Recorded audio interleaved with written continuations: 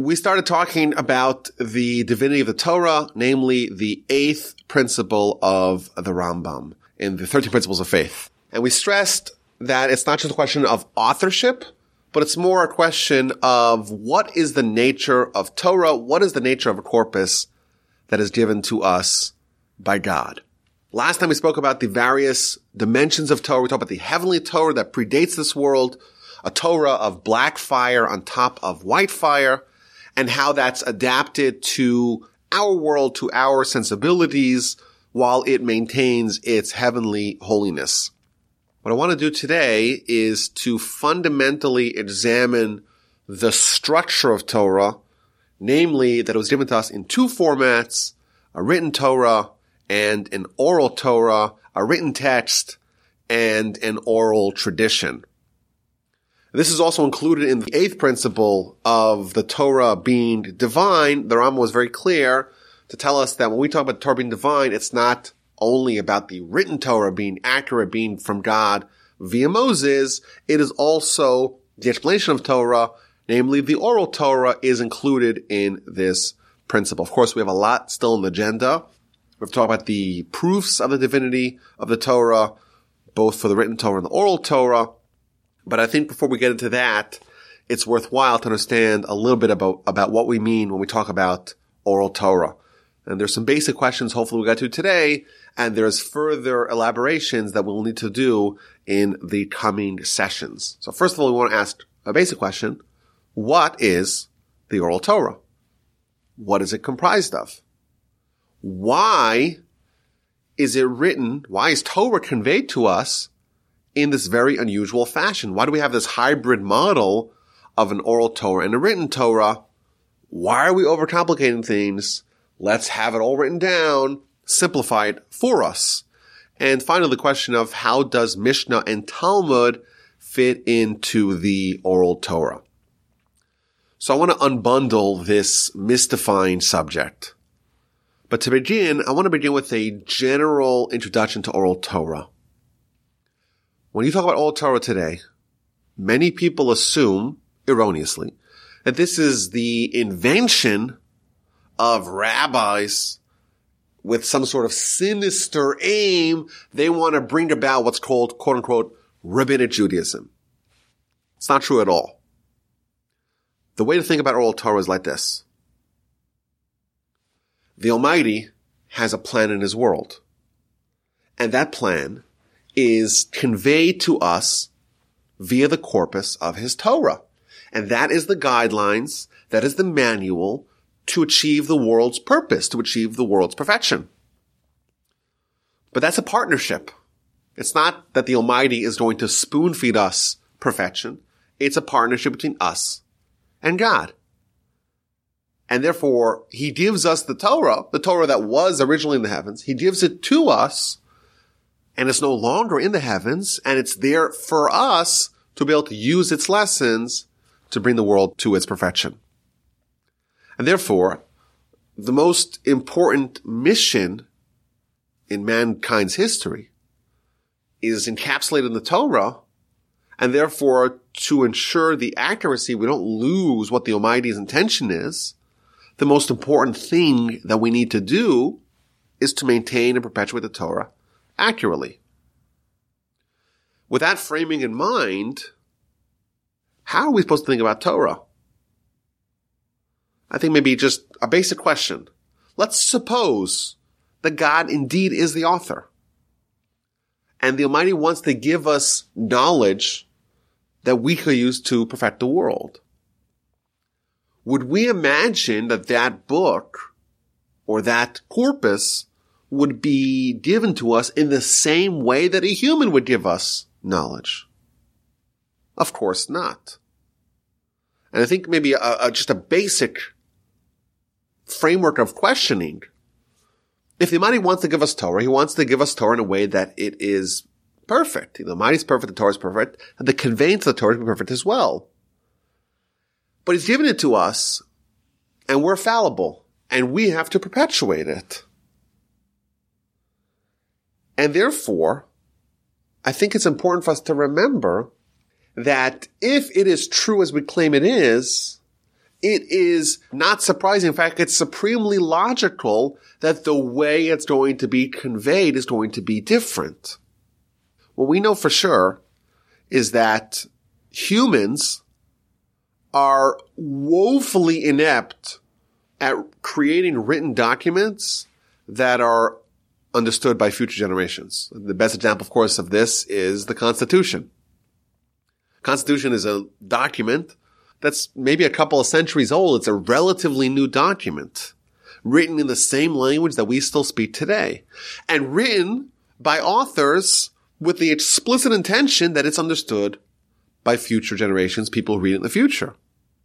And yet, there is still so much uncertainty, ambiguity, opacity in the words of the Constitution.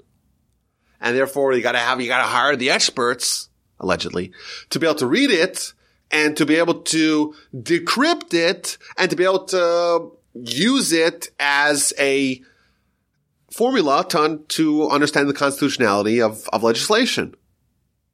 And I think this is a great example of the futility of human authorship to produce a solely written document that's understood by humans at a later point in time.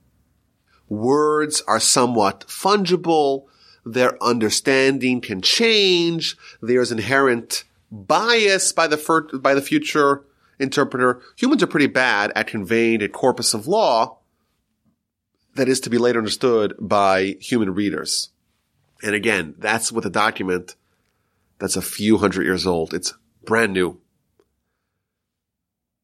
The Torah. The goal of the divine author, of the divine transmitter, is to produce a document or a corpus that's going to be understood by humans, not just for centuries, but for millennia. How is that going to be done? How is the Almighty going to give us Torah in a way that we're going to understand it and we'll be able to adapt it to future times, to changing times, to changing cultures, to changing languages? How is it going to be conveyed accurately for all eternity? The centerpiece of that answer is that it's going to be given to us in an unparalleled format. We're going to have the written text of the written Torah and the oral tradition of the oral Torah, and those two together comprise Torah, and they have mechanisms that ensure that it could be transmitted accurately for centuries and millennia. So again, the basic introduction that we want to begin our immersion into oral Torah is that this is an unparalleled and unique way of conveying information, to have two correlated, intersecting ways, methods, formats of teaching Torah. Each one of them is a guard against the other, and those two together are the bulletproof way of conveying Torah accurately for all eternity. Now, by way of introduction, another introduction, if you will, I want to read Rambam's Introduction to Mishnah. This in general is a fantastic resource if we want to understand the structure of Torah, the structure of Mishnah, and Talmud. It's a fantastic essay, a treatise on Torah, the Rambam's Introduction to Mishnah. And he kind of lays out what oral Torah is in general. And he says like this: you should know that every mitzvah that the Almighty gave to Moshe, He gave it also with its understanding. So he gave him the verse, the text of the written Torah, together with understanding of the oral Torah. And then, when Moshe conveyed that to the nation, of course, the majority of the Torah takes place between the Exodus and the death of Moshe during those 40 years. And what's happening? Moshe is teaching Torah to the Jewish people. Where does he get the Torah from? The Almighty tells him, and he relates that to the nation. The most common verse in the Torah is that the Almighty tells Moshe, Vaydaber Hashem el Moshe le'mor. The Almighty conveys a message to Moshe to go tell it over to the Jewish people. How was that done? So he quotes the Talmud. The Talmud tells the book of Eruvin, page 54b. Moshe receives the divine prophecy from God, and now it's time to teach the nation. So he doesn't call in the entire nation. He calls in one man, Aaron, second in command. And he teaches him what the Almighty tells him. He tells him the verse, the text of the verse, and the application of that. And he teaches him all the laws related to that particular law. And then Aaron sits down to his right. And Aaron's two sons walk in, and they're the next level of leadership. And the same thing happens. Moshe teaches him the verse and teaches him the explanation and all the various laws. And of course, Aaron's heard it once before. Now Aaron hears it a second time, and his sons hear it for the first time. And then they sit to his left. And then all the elders of the Jewish people, all the leaders, all the judges, they all assemble in, and Moshe teaches it to them again. And Aaron's now hearing it for the third time, and his sons for the second time, and they're hearing it for the first time, and again, the verse, and all the laws, and all the applications of the law. And then who walks into the room? All of Israel. And Moshe again teaches all of Israel, the verse, and the laws, and the details. And now Aaron's heard it 4 times from Moses. And his sons have heard it 3 times from Moses. And the elders have heard it twice from Moses, and the whole nation's heard it once from Moses. And then Moses gets up and leaves the room. But the Torah does not stop. Now it's not Moshe who's teaching it to the nation. Now it is Aaron who's now perfected it. He's heard the same message 4 times. He has been qualified to teach the nation. And he teaches it once to the whole nation. And then he leaves. And then his 2 sons teach it once to the nation. And then they leave. And the elders teach it once again to the nation. And then the entire nation has heard the same message 4 times. Aaron's heard it 4 times from Moshe. Aaron's sons have heard it 3 times from Moshe, once from Aaron. The elders have heard it twice from Moshe, once from Aaron, once from Aaron's sons. And the entire nation has heard it once from Moshe, once from Aaron, once from Aaron's sons, and once from the elders. This is the way every single law in the Torah was conveyed. The Almighty to Moshe, and Moshe in this tiered fashion, first to Aaron, Aaron's sons, the elders, and then the whole nation, and then each one of those successive teachers teach it on forward. And then what happens?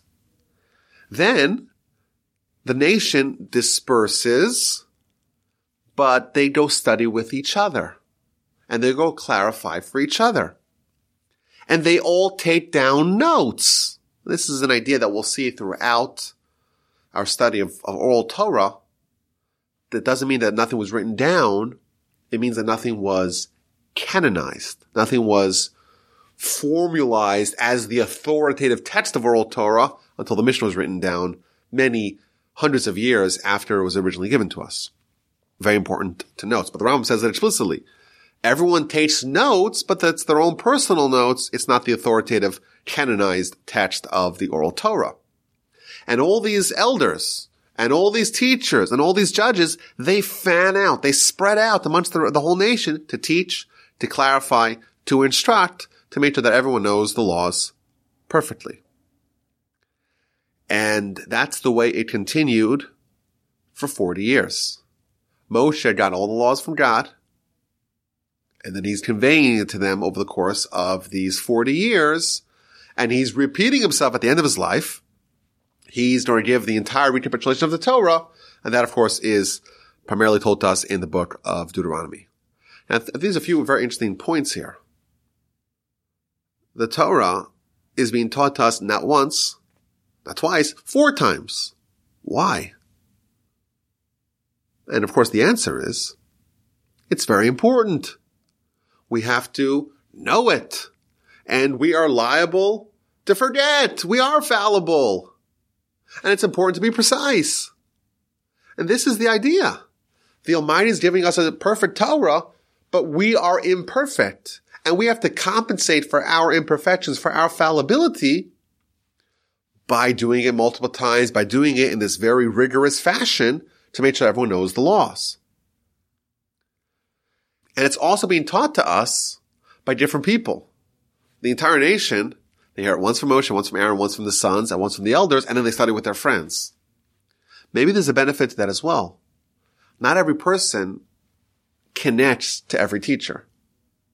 And therefore, every Jew is given the option, so to speak, of personally connecting to whatever teacher they really feel resonates with them. Again, this important idea that every person has to have a connection with Torah. It's too vital to allow some people to fall through the cracks. And everyone also hears it from Moshe. Maybe Moshe was beyond all the individuals. But you know what? Every single person heard it at least once from Moshe, because Moshe is this direct link to them and God. Now, I also found it interesting. Moshe teaches it 4 times, and the Talmud tells us that he leaves. He leaves the room before Aaron starts. And maybe you could have argued that, hey, shouldn't Moshe stay in to hear Aaron, to oversee him, to look over his shoulder, to make sure he's saying it correctly? Why does Moshe leave before Aaron begins? Why does Aaron leave before his sons begin? And so forth. And I think this shows us the nature of oral Torah. Torah is being given to us. We're fallible. And not every generation is going to have its Moses. We're going to have to rely on people who are less talented than Moshe, who are less capable, less gifted than Moshe, and that is baked into the very beginning of the transmission of oral Torah. It has to become so resistant to being broken down that even when it's not in the hands of Moshe and Aaron and his sons and the elders, and it goes on to Joshua, to the rest of history, the system itself is so strong it can withstand even instances where we don't have leaders of the same caliber as Moshe. The Talmud goes on to tell a story of the great Rabbi Preida. Rabbi Preida was one of the legends of the Talmud because of this story. He had a student who was very slow. Didn't understand it. Everything had to be told to him multiple times. How many times? 400 times. You did it 399 times? Kid still does not get it. And the rabbi, the teacher, and the student, they have the tenacity, they have the wherewithal, they have the commitment to go over the same teaching over and over and over again, 400 times every day, until the kid finally gets it. And the Talmud tells a story that there was one day that the great rabbi, Rabbi Preida, has some visitors. And the visitors are there. They have something very important they need to discuss with the rabbi. So he says to them, okay, you guys wait on the side. I have some business to attend to. I have to teach my student 400 times. I'll see you soon. So the delegation is there. They're waiting for the rabbi to finish the teaching. And it's been 400 times. And everyone's probably still is sweating. Okay, we've done this. We were finished the 400 times. And the kid says, I don't get it. And the rabbi tells him, every day we do 400 times and you finally get it. What changed today? He says, well, look at those delegations. They're making me too nervous. I'm worried that they're going to interrupt, they're going to disrupt, and they're going to disturb us. I can't fully concentrate. So he tells them, okay, we're going to do this again. And I promise you, I'm not going to let them disturb us. And they do it another 400 times. It's been 800 times. And finally, the kid gets it. The Talmud concludes that in heaven, they were so amazed by this story that they appear to Rabbi Preida. They tell him, you have a choice. The reward, you get a reward for what you did. But you have a choice. Do you want 400 years of life? Or do you want to ensure that every person in your generation is going to merit eternity? Merit a place in the afterlife. So what does he say? I want everyone to merit a portion of the afterlife. He took one for the team. And therefore in heaven they said, you know what? Because he's so selfless, we're going to give him both. That's what the Talmud says. Now, why is this story juxtaposed to the teaching of Moshe? It's the very next thing that appears in the Talmud. I think the answer is obvious. This is the format of oral Torah. It didn't end with Moshe. It continues every generation. Every generation, the teacher has students, and the students need to learn, and the teacher studied from his teacher, and going back all the way to Moshe, and that has to be continued. That's still being perpetuated until this very day. And again, it shows us what is demanded, what's even expected of us. It's expected of us to make this a priority because it is the number one priority of our lives to continue Torah, keep it going to the next generation. And what if it takes 400 students? Rabbi Perry could have said, you know what? There's a lot of very talented students. I'm going to focus on them exclusively. This one could fall through the cracks. Oh no. Moshe taught us, Rabbi Preda teaches us that this is the collective national mission of the Jewish people, and no child is going to be left behind. Back to the Rambam. The Rambam again tells us that every law, when it was given by God to Moses, it was conveyed to the people in this fashion. He gives us an example. The verse tells us in Leviticus 23, we'll read it soon, you should sit in a sukkah for 7 days. During the festival of Sukkot, we sit in the sukkah for 7 days. This week's parsha. Okay, that's what the verse says. What does that tell us? Well, it tells us that we have to sit in a sukkah for 7 days. What a sukkah is, what it looks like, what it's composed of, how tall it should be, how short it should be, all that is not included in the actual text.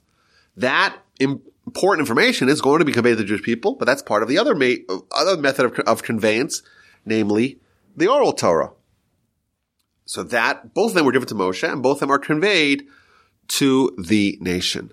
And finally, at the end of Moshe's life, starting 37 days before he passes, the first day of the month of Shvat, Moshe gathers the nation, and he says, I'm about to pass. Everyone who heard a law from me, and it's not clear, now's the time to clarify it.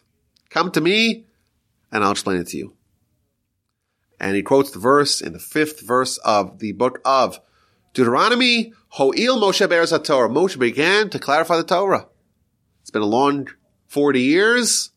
A lot of laws have been conveyed. Now it's time to make sure to polish up, make sure that we got it all accurately. Whoever forgot a law, come, we'll remind it to you. Whoever doesn't understand it clearly, come and we will explain it to you. And then, immediately prior to his passing, he starts writing Torah scrolls. And all those verses that he mentioned, orally, he's now going to write them down in the actual text. He writes 13 copies of the Torah scrolls. He has one to each tribe, and one is harbored in the Holy of Holies and is governed by the tribe of Levi. And these are the finalized text of the written Torah that's going to accompany the Jewish people with their study of the oral tradition from thenceforth.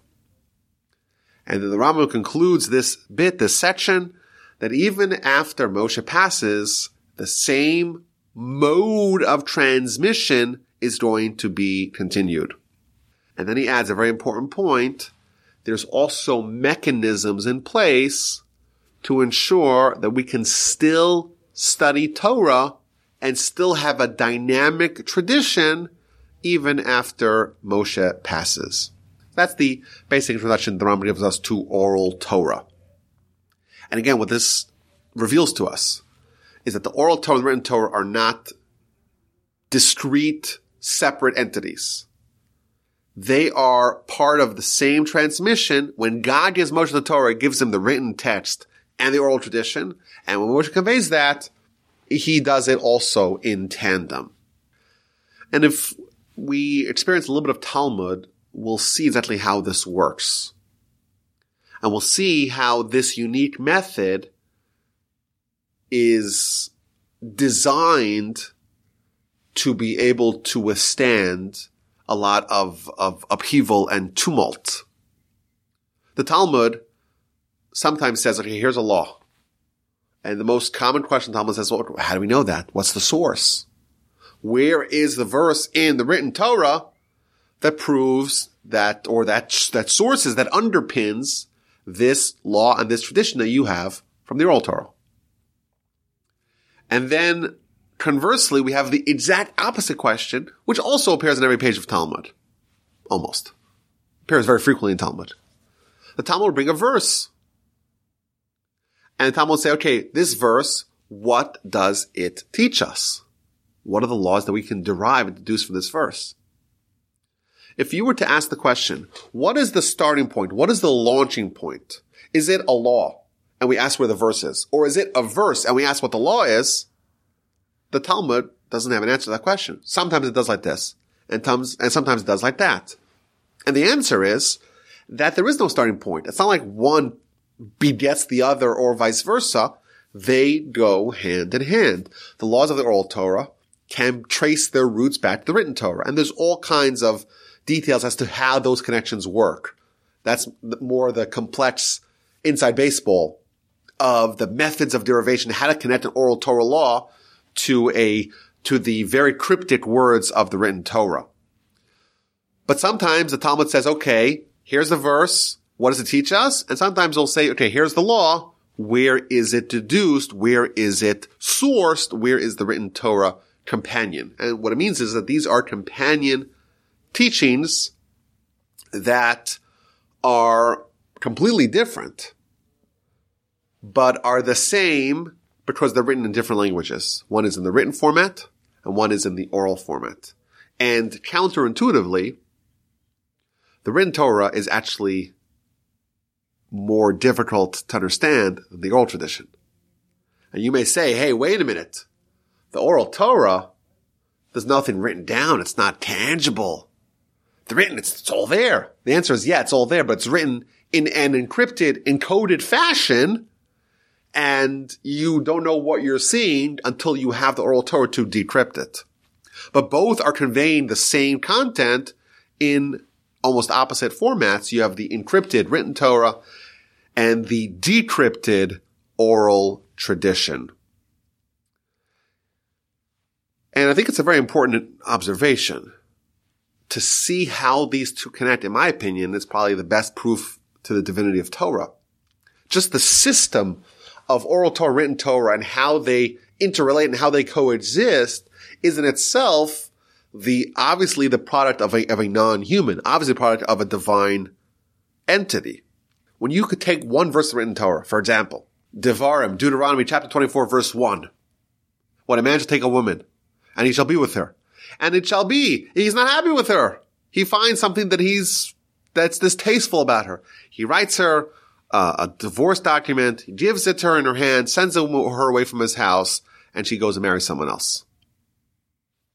That one verse, it's one sentence, right?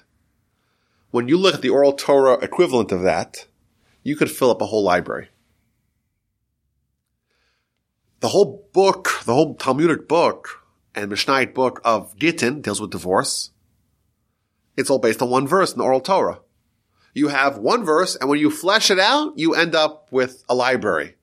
And right now, as we're speaking, there's thousands of people studying this book, and at a minimum, if you're going to study it properly, you'll spend a half a year to a year studying it. And by the way, it's not because you're studying it and just repeating the same things. There is an entire universe of oral Torah to this one verse of written Torah. It's just an amazing thing how you have two concurrent Torahs, if you will, the written Torah, the oral Torah, and one of them is so tightly written that you see it, you don't even see, you don't see any of the glistening joy of Torah. It's just a kind of a dry verse. And then once you apply the prism of the oral Torah upon it, you realize that there's density and there's depth that you could have never contemplated in your life. This idea that, there's four authors that they just put it together in this haphazard fashion. Not 4 people and not 1,000 people could be as brilliant as to write it down with such perfection. Every word, every letter is accounted for in the oral Torah. Every oral Torah tradition can stem its root, can find its root, and sometimes in very complicated ways, back to the written Torah, its unfathomable depth, and that's even when we're studying at a very superficial level. Now, to just get more detail about what the oral Torah encompasses, I want to quickly run through just a little bit of what that entails. So the Rambam tells us that there is a verse, 6 days or 7 days you sit in the sukkah, and then there's some of the laws that relate to it. Practically today, we are in middle of a 2,000-year project of writing down the oral Torah. And why that happened and how that happened, it's a subject for a future discussion, a future episode. But the way the oral Torah today looks, you have the Mishnah, which is the laws, 63 books, and then you have the Talmud, sometimes called the Gemara, which is the explication of those laws of the Mishnah. So you have a book of Gittin in the Mishnah, and you have a book of Gittin in the Talmud, and that is the Mishnah version of it, which is just the laws, and then you have the Talmud, which is the elaboration, explication, all the examples, all the exceptions, how it's actually applied, how the oral Torah and written Torah are connected. That is the Talmud. And again, this is a very rough definition. And then you have what's called the Halacha, which is another component of the oral Torah. Halacha is the practical ways of how to implement those laws, those principles of the oral Torah. And then you have an entire body of Torah called the hidden Torah, sometimes called the Kabbalah, Kabbalistic, mystical nature, the very advanced oral Torah that to a large measure is still today in the oral realm alone. Now, there are some parts of the oral Torah that are not included in the written Torah. So as we know, the Torah tells us that every generation there is a body called the Sanhedrin, which is like the Supreme Court, and they are required to make fences around the Torah. And therefore we have the concept of rabbinic laws and rabbinic edicts. And these are things that do not appear in the written Torah, but were added later on because the rabbis saw it fit, either because of something new that came up, and that would be rabbinic law, or a rabbinic edict or a protection to an existing Torah law. And the best example is the Torah says, don't write on Shabbat. The rabbis say, well, don't handle a pen that could lead you to write on Shabbat. That's a rabbinic edict. There are also around 30 laws that are called halacha lemoshe misinai, which means it's a law that goes all the way back to Moses at Sinai. And what that means is that it is of Sinaitic origin, but it's actually not found in the written Torah in a way that is using all those methods. There's around 30 laws that are included in that. There are 7 rabbinic mitzvos, new mitzvos the rabbis invented. Some of them, like for example, mitzvah of Purim, to read the Megillah, to light the menorah. Some of them relate to the times, and some of them are the rabbis' inventions over the course of history, but it's only 7 laws, and the majority of rabbinic law is rabbinic edicts. Now, it's important to stress that over the course of our history, we have had various sects that have rejected the oral Torah. And they've done it for a variety of reasons. Most often it was because they just didn't want to keep Torah. And therefore they say, you know what? We'll just go with the written Torah. And most often, the people that went just with the written Torah actually had to create for themselves their own version of the oral Torah. Why? Because you read the written Torah and it's evident that you need some explanation. Don't work on Shabbat. If you do, we're going to kill you. Well, what's included? That's not very detailed. Is that up to every court on their own to decide? That's one example of many. Wear tefillin, wear totafot. It's a mitzvah. You got to wear it every day. What does it look like? There's no description. And of course, we know the answers because, well, that's included in the oral tradition. But if you are someone who rejects the rabbi's oral tradition and you actually want to keep the Torah, you have to invent your own oral tradition because that's just the nature of the work. You read the Torah, if it is from God or if it is to be implemented in any way, there has to be some more explanation on top of the written word because the written word is not specific enough. Moreover, there are explicit references in the written Torah for the oral tradition.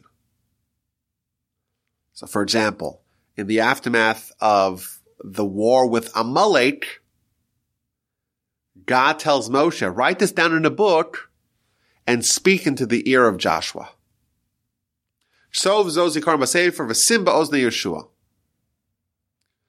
Evidently, there's something that Moshe conveyed to Joshua that's important for us to be told about in the written Torah. That's one example. Another example that people commonly bring in Deuteronomy chapter 12, verse 21, when it talks about slaughtering an animal in a kosher fashion, it says that you have to slaughter an animal in kosher fashion, or else it's not kosher. And do it as I instructed you. The Almighty instructed Moshe how to slaughter an animal in kosher fashion. If you look from the first letter of the Torah, the Beis of Bereshis, to the final letter of the Torah, the Lamed of Yisrael, you will not find nary a reference to how to slaughter an animal in a kosher fashion. Ka'asher tzivzicha, as I instructed you. That is incontrovertible evidence in the written Torah that there is another kind of instruction that is not included in the written corpus. Moreover, like we said, it's logical. There's no way to actually have a oral Torah or a written Torah that actually works without an oral Torah. The Talmud tells a great story of Hillel, that he had a prospective convert. Hillel had a lot of very strange interactions with people that asked him made strange requests. There was the one convert, of course, one studied all of Torah while balancing on one leg. That was one convert that he had to deal with. But a second convert was someone who says, I want to study Torah, but only the written Torah, not the oral Torah. So this prospective convert went first to Shammai. And Shammai says, get out of here. What are you doing? Wasting our time. He goes down the block to Hillel. Hillel says, okay, sure. We'll convert you with those requirements. But you got to read the Torah. You got to read the written Torah, right? So he says, okay, here's the letters of the written Torah. We'll study 4 letters today, and tomorrow come back for your second test. So he teaches him the letters of the Torah and what sounds they make. Aleph, Beis, Gimel, Dalet, the first 4 letters. And the next day he switches it. It's not clear if he switches the order or he switches the sounds, but he switches it. And the guy says to him, wait a minute, yesterday he told me something else. He says, whoa, wait a minute. You're relying on what I said yesterday to understand how to read the Torah? Don't you see you can't even read the written Torah without the oral tradition to know how to read it, to know what the sounds the letters make? If you're relying on oral tradition a little bit, just accept the whole thing because it is, of course, legitimate. So again, there's logical reasons for an oral Torah, and there's really no practical way of observing the written Torah without an oral tradition, and there are references in the written Torah for the oral tradition. It is clearly a component of Torah. There's also historical evidence to the truth of oral Torah. For example, they found, in Masada, they found the tefillin for the Bar Kokhba revolt. They took that and they compared it to the tefillin we have today, identical. They look at the tefillin of Yemenites, the Yemenite Jews who were separated from the Jews for millennia. And they have the same tefillin and the same laws and the same Shabbos and the same kosher. And there is, for example, ubiquity in agreement of what the 4 species are for the sukkah. The Torah says, take a really nice fruit, a beautiful fruit. Is that a really nice orange? Is it an apple? Everyone seems to agree it's a citron. Everyone agrees. There's obviously a tradition that accompanies the written Torah that's been there since the very beginning. So that's a basic introduction to oral Torah. Of course, there's a lot of very important questions to yet answer. The question that I like more than all is the simple question. Just write it all down. Well, what about the many laws? Write that down too. Write everything down. That's the solution people like the most. Just write it all down. Now, of course, now that we've written most of it down, it's too much to read in a lifetime. But that's a separate question. It's a good question we have to ask, and there's at least 10 answers that I know of to that question.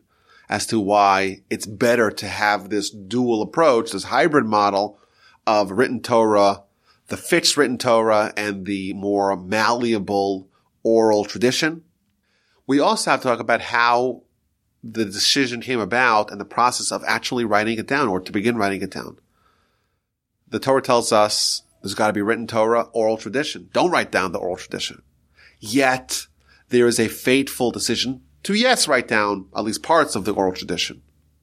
We have to understand why they did that and how they did that and how they continue to do that until today. And of course, it's important to understand, we saw how Moshe taught the Torah to the rest of the Jewish people, but how that was maintained throughout history is also a very important question. How do we transmit such a vast corpus accurately, and what are some of the mechanisms that are in place to ensure the accurate transmission of the written Torah, of the oral Torah? And of course, at the end of it all, we're going to have to get back to the central question of what do we know? What are some of the classical and some of the traditional and some of the new proofs to the fact that the Torah is divine? And again, when we say Torah, we mean written Torah and of course, oral Torah as well. So again, my email address is rabbiwolbe@gmail.com. I look forward to any questions or comments, and I'm happy to open up the floor with any sorts of feedback or questions or comments of any sort.